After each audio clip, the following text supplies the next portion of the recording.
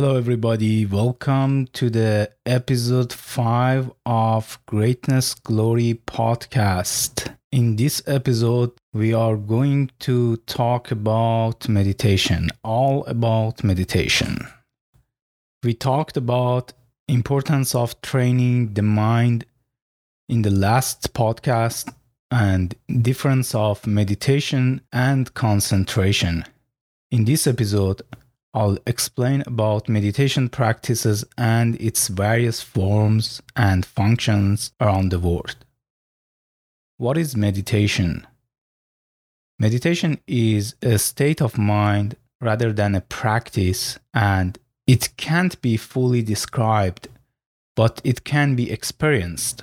Probably the closest explanation to the state of meditation is that when your mind is absolutely withdrawn from environmental and physical consciousness and fully drawn into the object of your meditation are established inside. No other thoughts other than the object of meditation exist in your mind.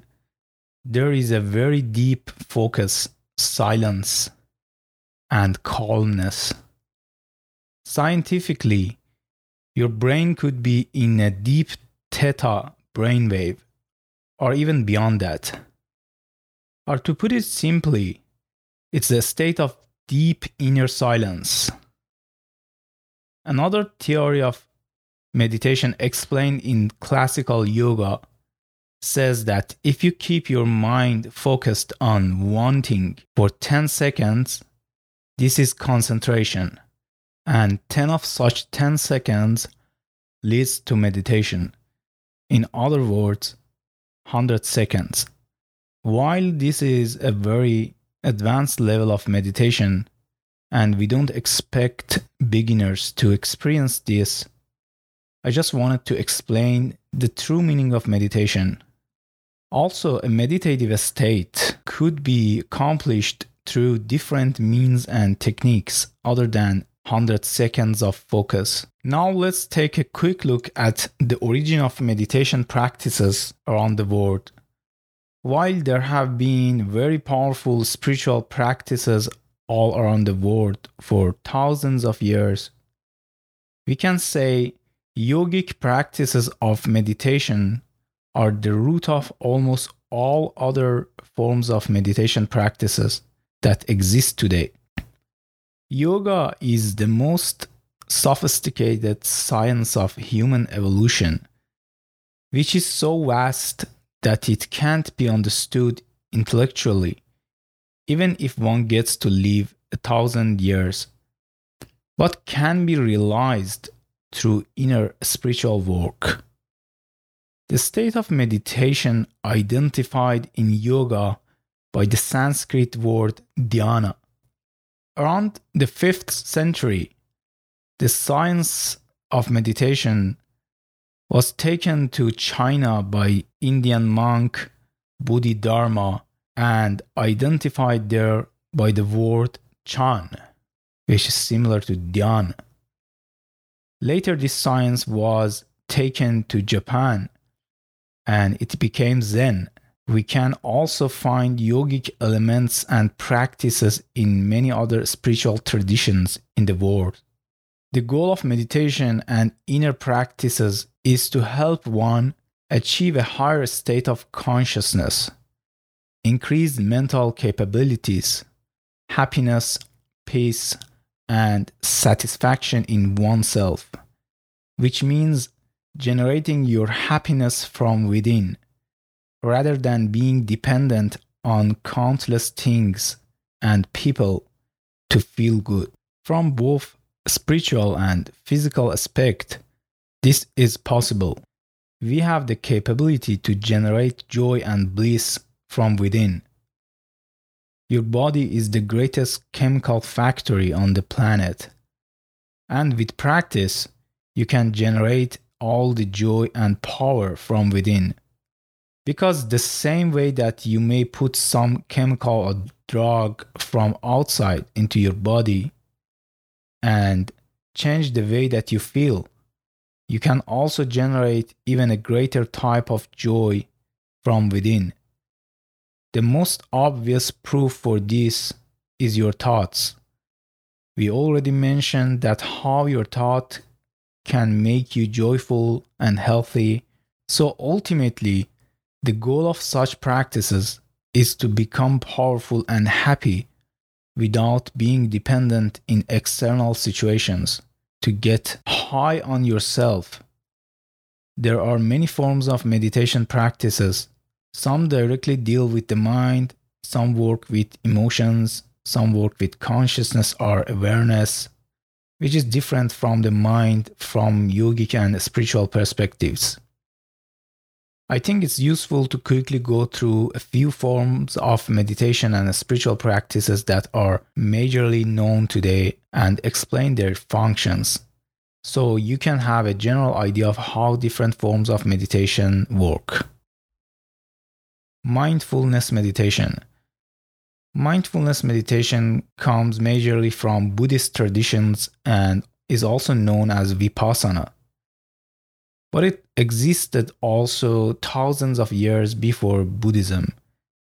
This method directly works with bringing a higher level of consciousness into one's life by practicing awareness in both meditation and daily life.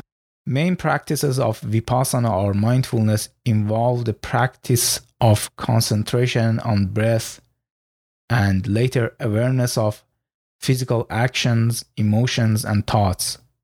To sum up, Vipassana mainly implements awareness and it is very scientific and direct, but takes a great level of discipline and dedication to master it. According to some yogic scriptures and the opinion of various masters of the past, this practice, although greatly beneficial, is not suitable for the majority of people who live at this age. Remember, enlightened masters usually teach everything according to the receptivity of people of their age, and Buddha taught this practice to the public over 2500 years ago.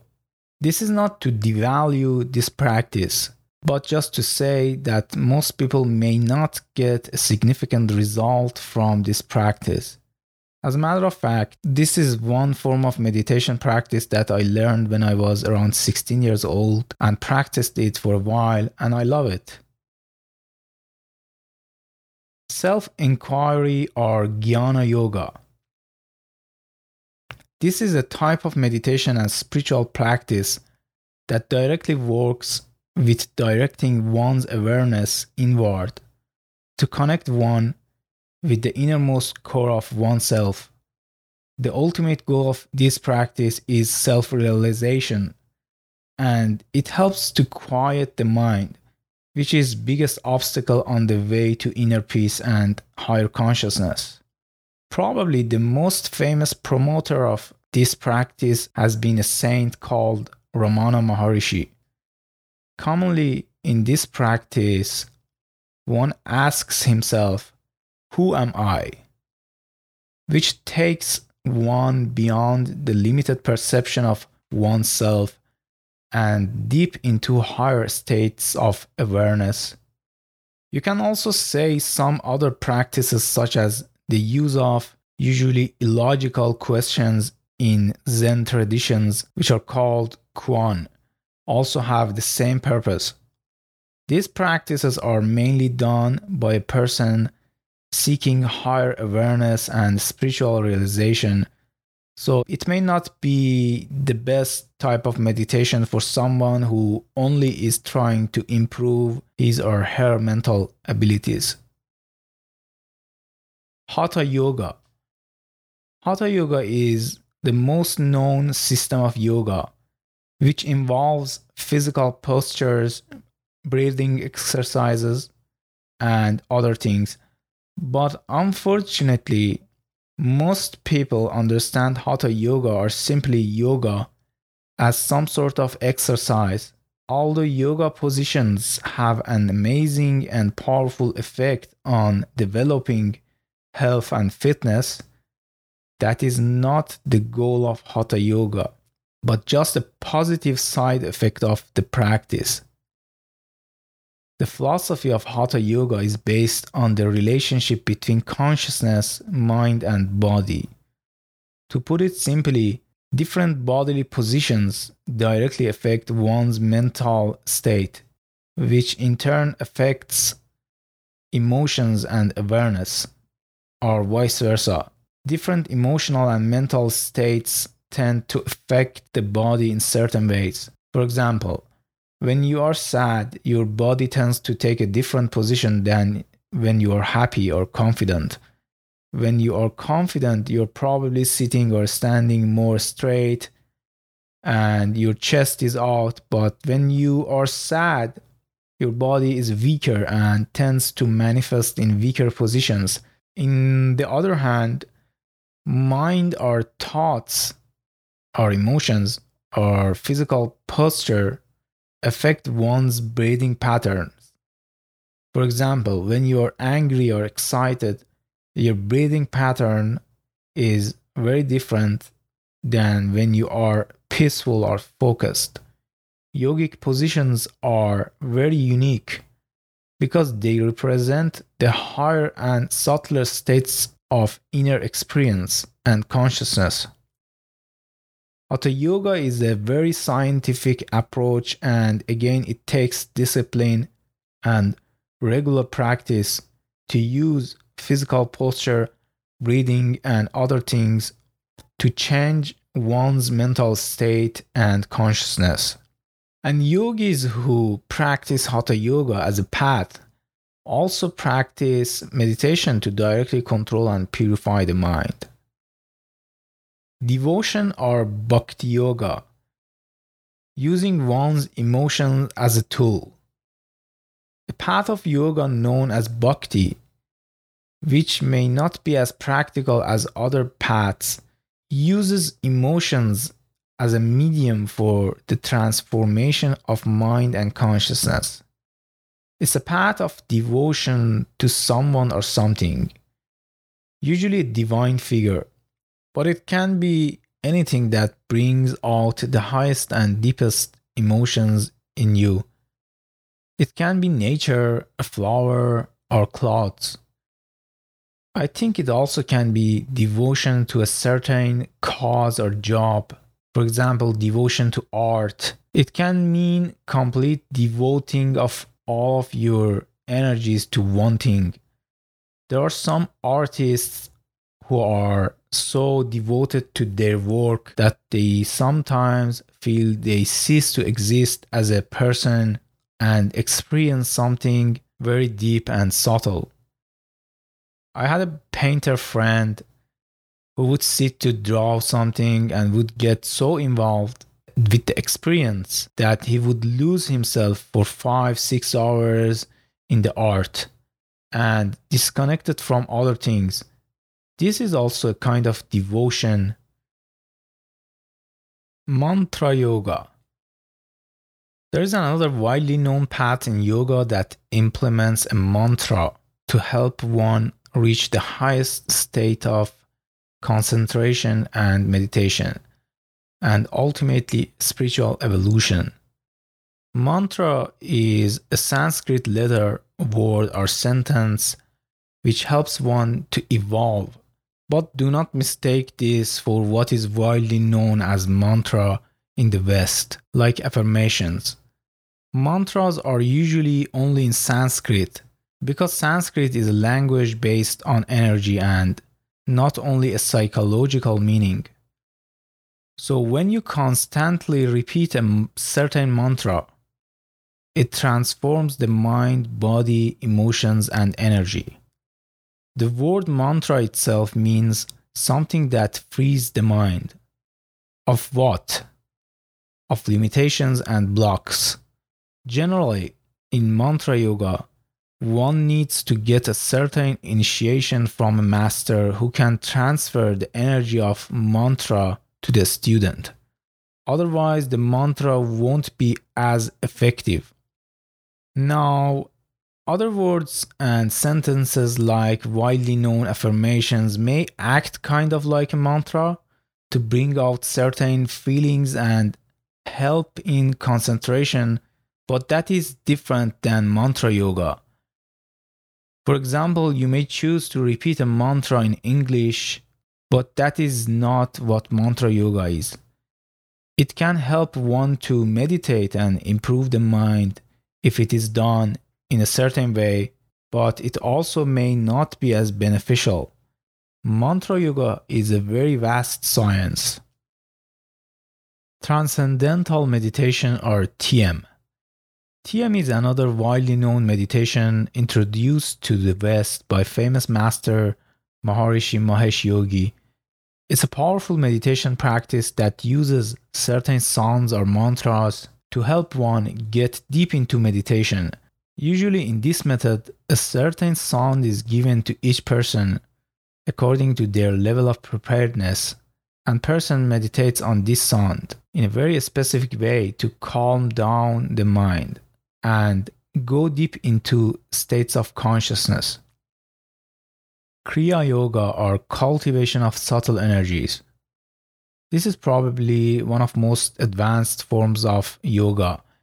Kriya Yoga practitioner uses various techniques such as working with breath, awareness, physical postures, or mantra to clear the energy blocks and expand the energy, which is an indirect but very powerful way to develop body, mind, and awareness. These practices usually take serious discipline and dedication, and to progress in the right direction, a skilled teacher is necessary. Probably the most famous tradition of Kriya Yoga is the one brought to the West by the famous yogi Paramahamsa Yogananda. There are many different traditions of Kriya Yoga, which can be very different but having the same goal. Many practices are called Kriya that may not be Kriya Yoga. Yoga Nidra. Yoga Nidra, which simply means yogic sleep. And I mentioned Yoga Nidra in previous episodes. This is a very interesting type of deep relaxation and meditation practice. And unlike many other practices, this is done lying down, and the person only has to follow the instructions given by the teacher or the audio recording. It creates significantly deep relaxation in body and mind, calming down all faculties of body and mind while keeping the consciousness active. It's very useful for releasing tensions and may help to deal with a lot of psychosomatic health issues, the health issues that are mostly rooted in mind and emotions, and help with clearing mental difficulties because it works to release all sorts of tensions and blockades from all levels of body, mind, emotions, and other levels. It could be very useful for people who are overly stressed and may not be able to do sitting meditations because of health issues and things like that. In this practice, the only thing you need to do is not falling asleep and following the instructions.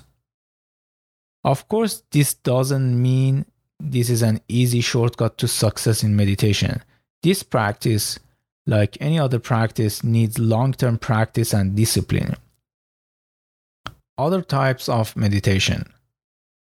Of course, there are many different systems of meditation and things one may do to achieve a meditative state. It could be art, music, dance, prayer, martial arts, connection to nature and plants, surrender to a higher being, and much more. What's important is that you find a meditation practice, do it for a while, and see if it makes you feel better. And then keep doing it until it flowers. If you keep changing meditation practices, none of them will work. There is a meaningful saying in yogic traditions which goes like this: if you dig 50 1 feet holes in the ground, you get nothing. But if you dig 150-feet hole in the ground, you may get something.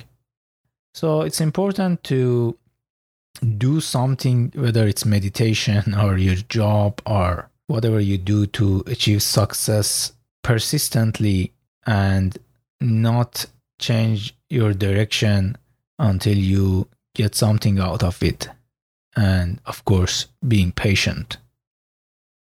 So this was a short introduction to meditation. Thanks for listening and see you soon.